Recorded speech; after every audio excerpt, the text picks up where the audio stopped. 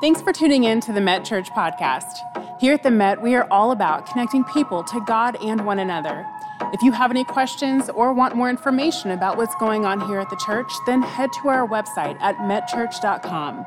We would love to stay connected with you throughout the week through social media, so be sure to connect with us on Facebook, Instagram, and Twitter. Now, enjoy the message. Well, good morning and welcome to the campus. Those of you who are here, thank you for being here. I'm so happy for all of our staff and volunteers who make sure the place is clean and safe so that you can feel comfortable being back here. I really appreciate it. Would you give them a big hand for all the hard work they do each week? And we're so proud of them. And I know all of you ladies enjoyed the Women's Gala. That was a wonderful, wonderful event. Pastor Mary and her team did a fabulous job with that. Let's give them a big hand. That was a great event as well, wasn't it? I'm glad you're here. We're in a series called Expect the Unexpected. And after the year we've had, we just felt like that's probably a pretty good title. But when you look at the Christmas story, it really is true. It is filled with unexpected events, unexpected moments. I mean, Mary and Joseph had their life pretty much mapped out, and all of a sudden an angel appears, totally unexpected, and it changed their world. And consequently, it changed our world. And so it's not just this season is filled with sometimes unexpected events, but our lives are filled with those as well.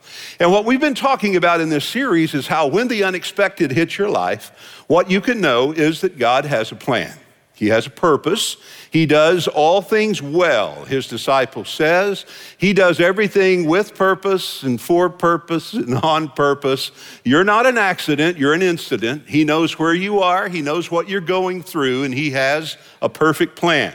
Even though we may not understand it or agree with it, God is working in and through our lives to the point that I don't think it's an accident you're watching. I don't think it's an accident you're in this room. I think the providence of God brought you here for this moment so you could hear something significant that might help you on your journey through this life. Now, we've been talking about in this unexpected series how we need to protect our hearts because unexpected events that hit our life sometimes can affect how we see things. And it's so important that we understand you and I don't always see things as they are as much as we see them as we are. So we have to have a good perspective, a good perception of the things that we go through in life. And so a lot of that has to do with our heart. And so this is a heart series. I want to make sure that your heart is healthy through the holidays. And last weekend, I talked about how to have joy in a stressful heart. This is a stressful holiday. We really dealt with that last week. It's the only holiday with a countdown, just to add to the stress. And so stress is a common factor that people deal with during this time. But this weekend, I want to take the next step, and I want to talk about how to have peace in a troubled heart. Now, just as you and I have stress in our lives, and not all stress is bad, as we talked about, you need a little stress on the string or you don't make music. So you got to have some stress in your life. But the point is, you have to have some sense of balance or the string can snap. The music of your life is shrill, and your temper is short, and you're hard on people. So stress is not bad, but you got to learn how to balance the stress in order to have a joyful heart. And this weekend, trouble is going to be an inevitable, inescapable reality of everyone's life. It just is. Whether you know God or you don't know God, whether you feel like you're close to God or you feel distant from him, it doesn't matter. You're going to have trouble. The Bible says it rains on the just and the unjust. Good things happen to good people, bad things happen to good people. You know, it just is what it is. You don't go through life unscathed. Jesus himself said it is not possible to live life without offense. You're going to be offended. Somebody's going to offend you. You're going to offend someone. You just can't function in life without offense. And nor can you or I function in life without trouble. Job is probably the oldest book of the Bible. And in Job 14:1, the Bible says, man who's born of woman is of a few days, talks about the brevity of life. Life is a few days. And then he said, those few days are full of trouble. So our lives are full of trouble. You have trouble probably going on in some area of your life right now. There's probably some event, some stress, some trouble that's hitting your life. And so I want to talk about with the trouble you and I face, how do we navigate that with a peaceful heart? How do we keep our heart from being troubled? And how do we have in this season, how do we have real, genuine, lasting peace? I read an interesting survey that was done among thousands of Americans, and they were asked, what do you want most out of life? What is the thing you desire most of life? And the analysts that looked at the data were really surprised with the responses because they thought they would get more materialistic responses. More money, a better house, better job, career opportunities. Instead, the top 3 responses of the people when asked, what do you want most in your life right now? They said, love. I want to love, I want to feel unconditional love. I want to know what it's like to feel love. Second response was happiness. I want to be happy. I'm tired of being sad. I'm tired of being down. So I really desire happiness. And you know what the third one was? Peace. I just want peace. I want peace in my home. I want peace in my heart. I want peace. I'm tired of fighting. I'm tired of everything being so hard. And I just want peace. So it was number 3 of the top responses of people when asked, what do you want most in life? And I'm sure if we surveyed the room this morning and those of you watching online, we wouldn't be far off to say that one of the great desires of your life at this season is peace. Where there's a way whereby you really can have peace. There's a way whereby your heart can go from being troubled to being peaceful. I talked about the Christmas story. You look in Luke 1, verse 29, the Bible says when the angel appeared to Mary, her heart was troubled. She was troubled at what he told her. All of a sudden, this unexpected event hit her life, and the result of that was her heart was troubled. Sometimes you get news that you're not expecting, and sometimes you face with your situation that you weren't expecting or anticipating, and your heart is troubled. Suddenly your heart is confused, and suddenly your heart can be in despair because of the issue that you're facing. But if you read on in chapter 1 of the Christmas story, when you get down toward the end of that exchange with the angel, Mary finally, the Bible says, has peace. She says, let it be unto me according to your word. What she was saying is, God, I trust you. I trust you. And so if this is what you have, if this is the purpose of my life, I'll go with it. I'll trust you. So my point is, it is possible to go from a troubled heart to a peaceful heart. Mary taught us that in the Christmas story. And then Jesus taught us that when he met with his disciples in the upper room. To give you the context of that exchange, they were finally wrapping their heads around the fact that he was, in fact, going to go to a cross and he was going to die. Now, he had been telling them that all along, but they hadn't really received it. It didn't get real before then. Because I think in some of their minds, they thought, well, Jesus is coming, the Messiah is here, this is the one, the Lamb of God that takes away the sins of the world. And so I think in their minds, they thought, probably what he's going to do is overthrow the oppressive Roman government. He now is going to establish his kingdom on the earth. And they kind of mixed up their theology. They obviously had read Isaiah 9:6, that birth announcement that was out actually 740 years before Jesus was born. That's getting them out early, ladies. And then that birth announcement, they said, his name shall be called Wonderful Counselor, the Mighty God, the Everlasting Father, the Prince of Peace. And then it says, the government shall be on his shoulders. So they had to say, well, yeah, this is Jesus coming. He's all these things. He's Wonderful Counselor, Mighty God. He's the Everlasting Father. He's the Prince of Peace. And we can't wait for the government to be on his shoulders. And now Jesus is saying, no, I'm going to go to the cross. And they mixed up his first coming with his second coming. You see, the first coming of Jesus into the world was not to rule and reign. The first coming of Jesus into the world was to suffer and die. Now, you and I are looking forward to the second coming of Jesus where he will rule and reign. One day the Bible says every knee will bow and every tongue will confess that he is Lord, and the government shall be on his shoulders for 1,000 years during a millennial reign here on the earth. That's something that's going to happen. The Bible says in Isaiah 9:6, the zeal of the Lord will perform it. God's going to bring it to pass. As sure as you're living, he'll bring it to pass. So the point is, their hearts were troubled because Jesus was going to die. He was going to a cross, and they had to think, well, what's going to happen to me? What about my life? I mean, I've given up a career to follow after him, and now he's dying. What's going to become of us? I mean, are they going to come after us next? I mean, their hearts were troubled, and what's incredible in John 14 that I don't want you to miss is Jesus knew their hearts. You know, it's easy for you to fool me, and I can fool you, and all God's children can fool each other, but we can't fool God. In fact, David said on one occasion, man looks at the outward, while God looks at the heart.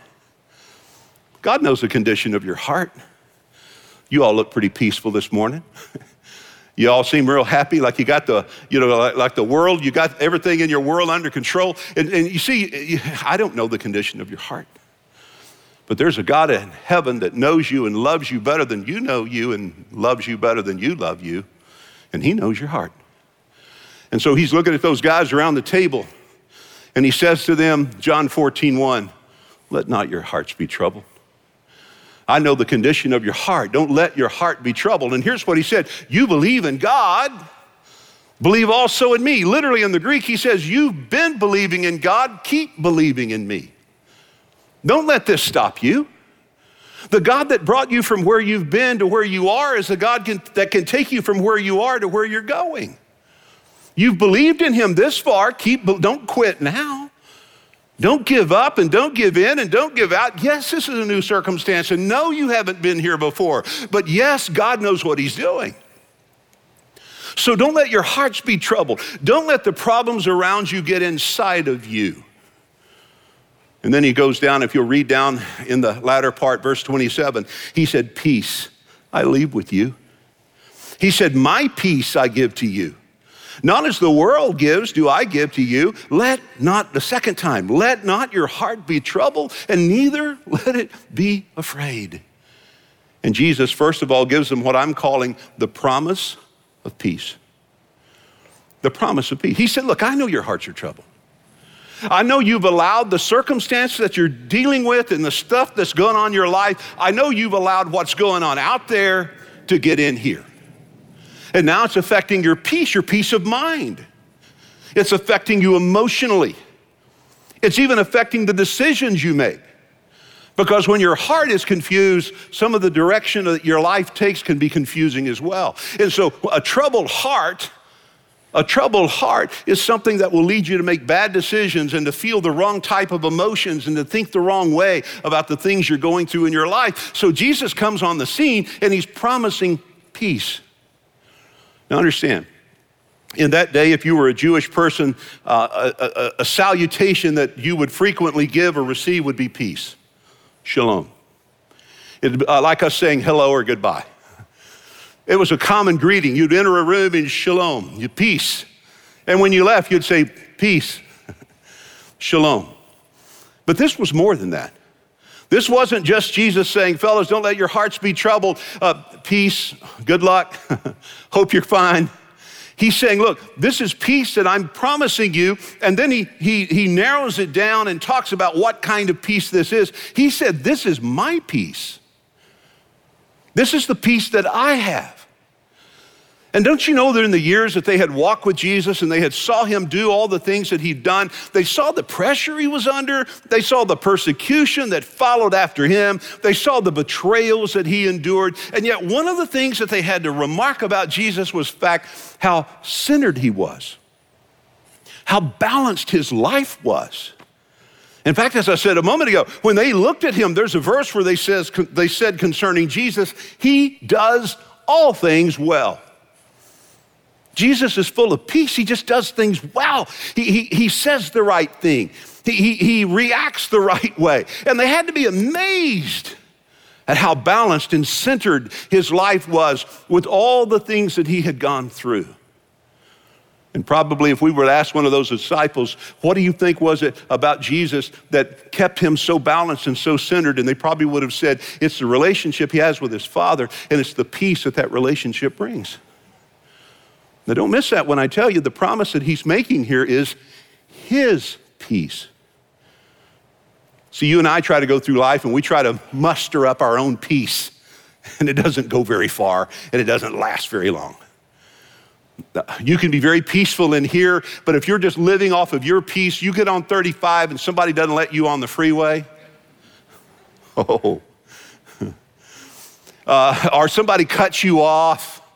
Or you get to the four-way. Don't you hate the four-ways? And you're like, okay, she's second, he's first, I'm third. And you go, and then they jump. So you use the kind of the bumper of your car to go, hey. They cut, you went ahead of me. And I don't know why we let little things like that get us all upset. Oh, we do. Or for the love of God, can we figure out how to drive through the roundabouts? Is that too much to ask? This side of heaven, I digress. And I'm just saying, if you're living off of your peace, it's not going to last long. Jesus said it can't go through life and not be offended. Somebody is going to offend you, cut you off. Somebody's going to pull something out of you, not real sanctified, that's in you. And I'm just saying, that's not the peace he's promising. He's saying you can have my peace. You can have a peace that passes all understanding. This peace is I'm going to bring in your life as something that I promise that you can have. Listen, it's not peace that comes with a cessation of war. Now, when you think of peace, usually you think the war is over, we're at peace. Well, that's a type of peace, but that's not the kind of peace he's talking about. The kind of peace he's promising here, listen, is peace in the midst of a war.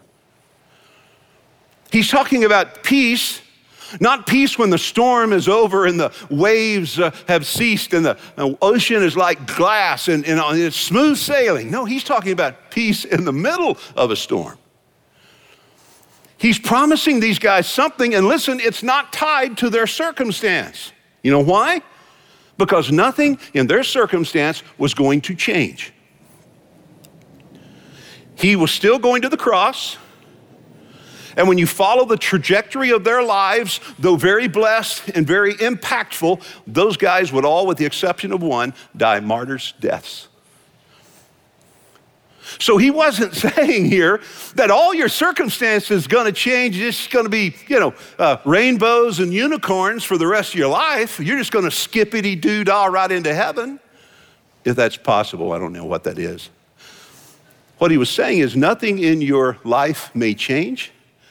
It might even get worse before it gets better. But what I can give you is what you need to get through what you're about to go through or what you're going through, and that's peace.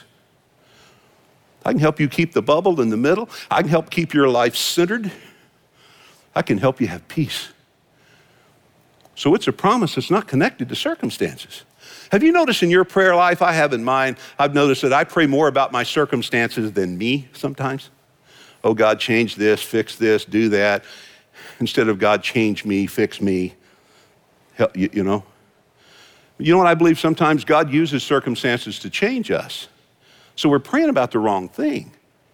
I'm not saying it's wrong not to pray about your circumstances. I'm saying when the focus of your prayer is on your circumstances and not on how it's affecting you, I think we miss the point.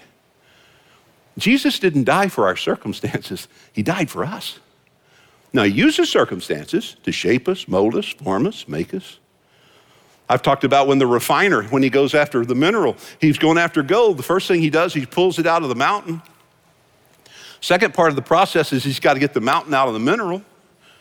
And to get the mountain out of the mineral, it has to be crushed and it has to be refined. And I'm saying, like you and I, sometimes God has to pull us out of a system that doesn't care about him, and then he's got to get the system that doesn't care about him out of us, and that sometimes takes crushing and refining. So the promise of peace is not tied to my circumstance. It's tied, secondly, to the presence of peace. Number two, he said, it's my peace.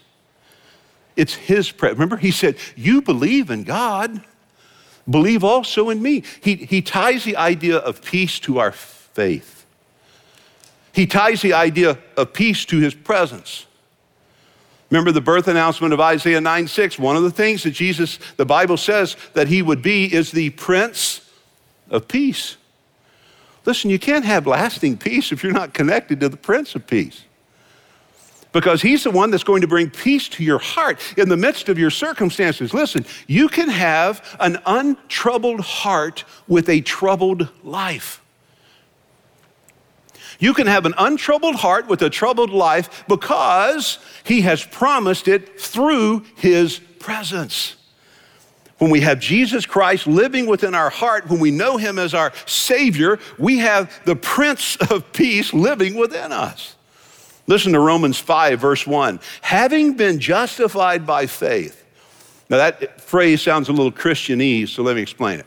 Being justified by faith means having received Jesus as Savior. Justification comes about as a byproduct of receiving him as Savior. Justification is the act of God whereby he makes us just as if we had never sinned. We're forgiven fully. A Sunday school teacher told me that, just as if I, justified, just as if, I remember hearing that as a kid, just as if I'd never sinned. Well, the Bible says he's justified us by faith. Notice it now, Romans 5:1. Because of that, we have peace with God. How do we have this? Through our Lord Jesus Christ. Where does peace come from? My relationship with Christ. Listen to Colossians 1:20. By Jesus, who will reconcile all things to himself, listen to this, having made peace. How do we have peace? Through the blood of his cross. The nature of God is described in Romans 15:9. You know what his nature is? He's the God of peace. The God of peace. Listen again, let me emphasize this. Peace is not the absence of struggle. Peace is the presence of the Savior. It's not the absence of struggle. It doesn't mean that I walked in this room with burdens and I walked into this room with problems and Bill got up there and sprinkled some pastor dust on me and I'm going to walk out of this room with no problems in my life. Let me tell you something. I hope you walk out of here better than you came in here. I really do. But there's a chance that if you walked in here and your bank account was a little tight, it may still be tight. If you walked in here and you were having a little debate with a mate, chances are you may pick that puppy up where you left that thing off. If the kids are running you crazy, they're probably still going to run you crazy. I wished I could tell you, come here and we can just get that pastor dust out there and boy, you're going to be, fixed. It just doesn't work that way. Now, I know sometimes God can, and sometimes he does incredible things, and it blows our hat in the creek, and we call those incredible things miracles because we don't have a better word to describe it. A miracle is something that we're admitting we could not do, only God could do, and he does those things. I believe in those things. But I'm just saying your faith needs to be big enough and strong enough that can withstand if he doesn't do those things, right? 3 Hebrew children, remember, facing the fire? Daniel 3. They said, we're not going to bow, we're not going to bend. God can keep us from going into the fire.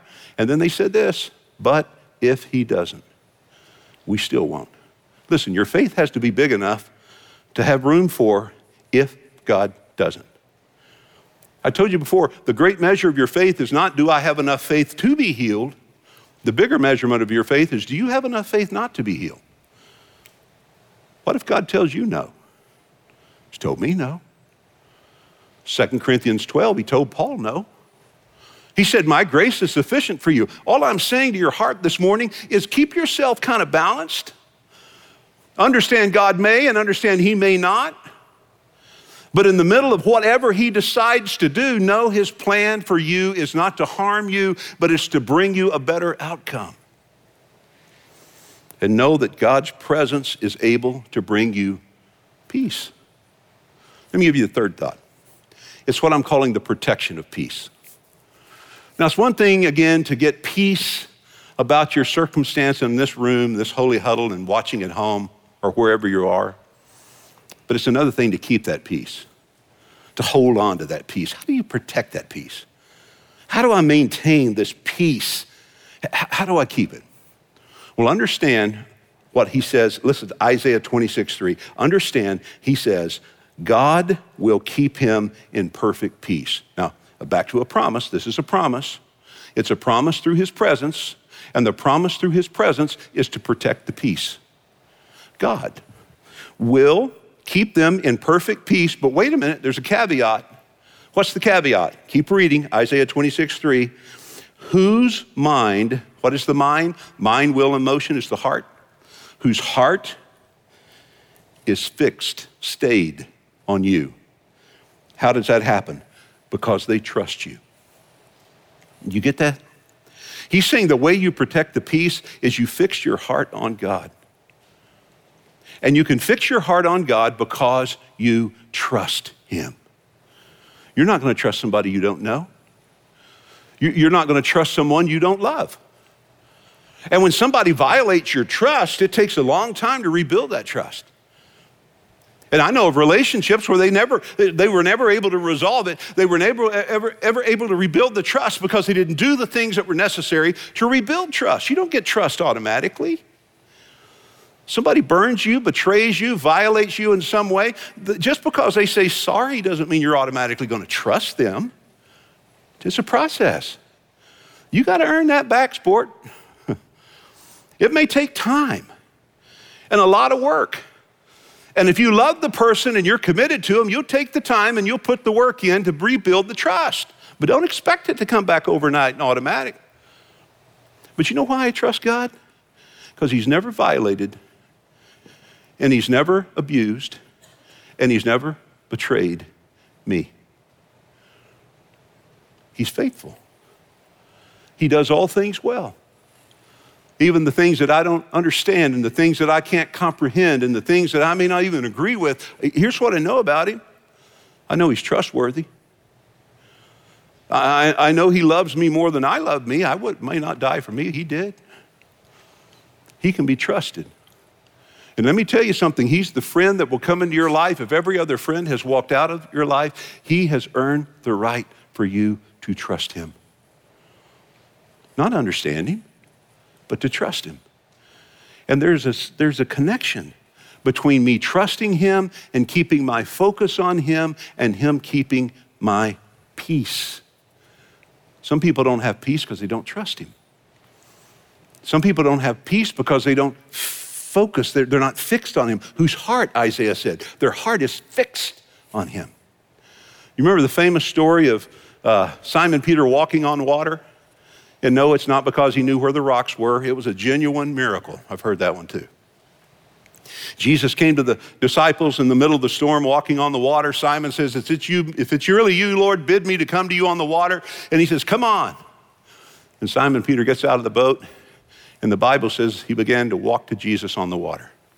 But if you remember the story, the Bible says Simon Peter successfully walked on the water until he did this. He took his eyes off of Jesus, and he put his eyes on the waves. And that moment, the Bible said, he began to sink. And Simon Peter prayed one of the shortest prayers in the Bible. Lord, save me. He didn't have time to pray any longer. Lord, save me. And the Bible said immediately the Lord reached out his hand and he saved Simon Peter. What's the point?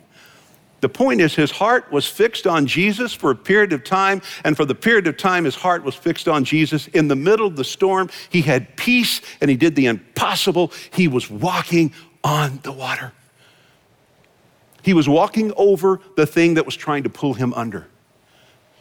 He was walking above the thing that was trying to bring him down. How was he doing it? Because he had fixed his heart on Jesus. How long did it last? Until he quit fixing his heart on Jesus. And the minute he took his eyes off of Jesus and he put his eyes on his circumstances, he began to sink. Peace was gone. Panic ensues. Heart is troubled. Lord, save me. And he did. But what's the principle? The principle is, friend, right now the storms can be raging all around you, and you can stay above the thing that's trying to pull you down if you will fix your heart on him. And when you do that, he has promised you his peace. What does Galatians 5 tell us? It tells us about the fruit of the Spirit. What is the fruit of the Spirit? Love, joy, peace, gentleness, goodness, temperance, long-suffering, peace. Listen, it's not the fruit of the believer. The fruit of the believer is in John 15. The fruit of the believer is another believer. It's when we duplicate ourselves. It's when I share my faith with someone, I share a service with someone, I invite someone, and I find out later that person connected with God through my influence. Well, the Bible says that's fruit abounding to my account. That's God saying to me, well, you go, way to go, good job. I'm gonna give you credit. I want to reward you for connecting me with your friend that didn't know me. That's the fruit of a believer. John 15 is another believer. That's not what this is. This peace is not the fruit of the believer. It's not something I generate. It's the fruit of the Holy Spirit. It's the byproduct of a partnership with God. That's why he said in Ephesians, walk in the Spirit, and you will not fulfill the lust of the flesh. Remember, I've told you before, the way that you keep from doing the thing you shouldn't do is just to do the thing you should do.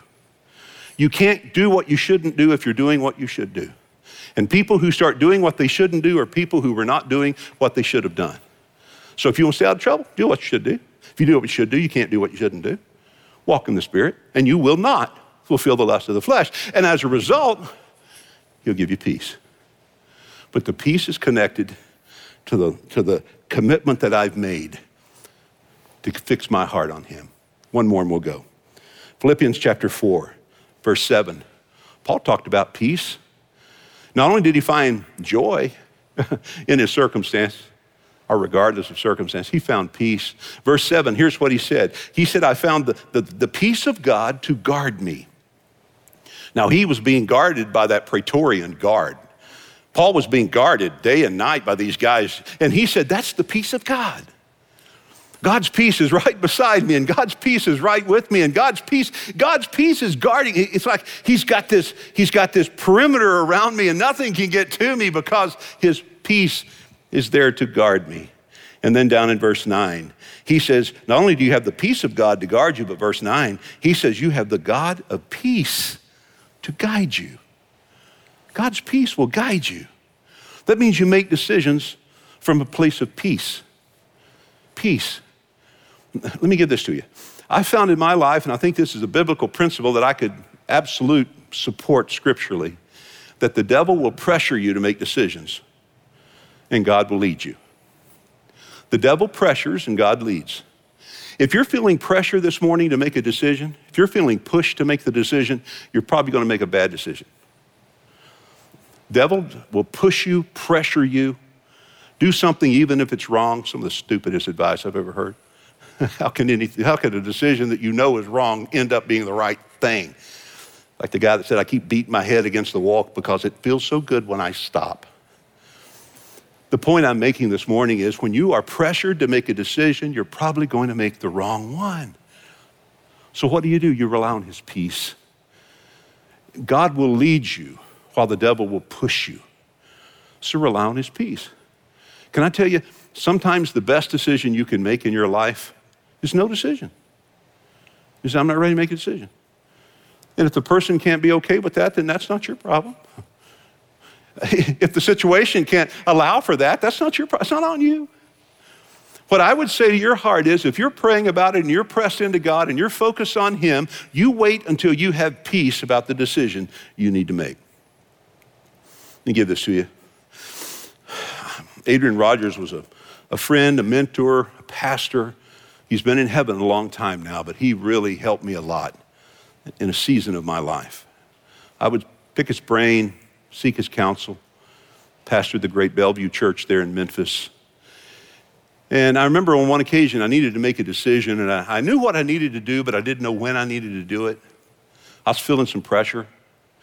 So I called him up and I kind of sought his counsel, and I said, look, I know what I need to do. I just don't know when I need to do it. I'm not at peace about when I need to do this. And he said, well, are you praying about it? I said, yes, sir, I am. I pray all the time. It's on my mind all the time. He said, well, that's good.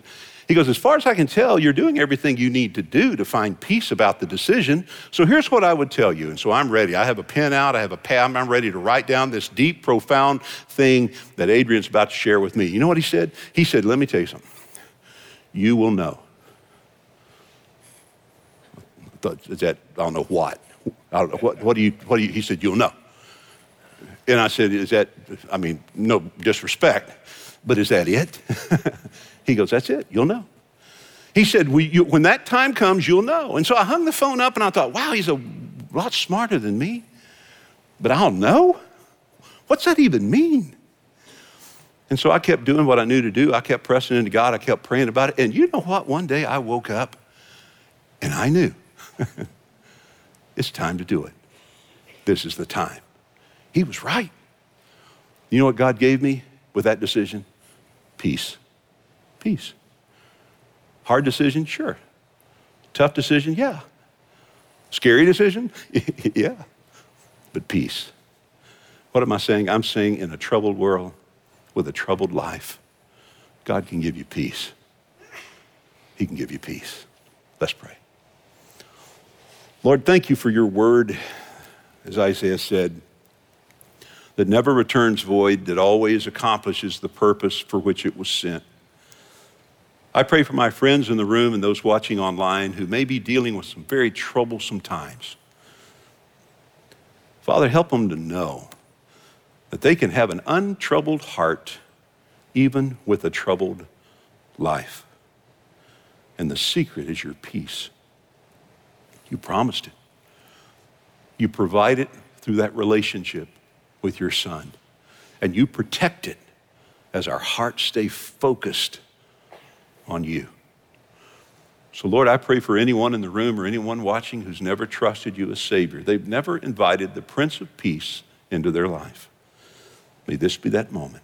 May this be that time where they swallow their pride and right where they are, they say, Lord Jesus, with everything I know about me, I trust all that I know about you. Come into my heart.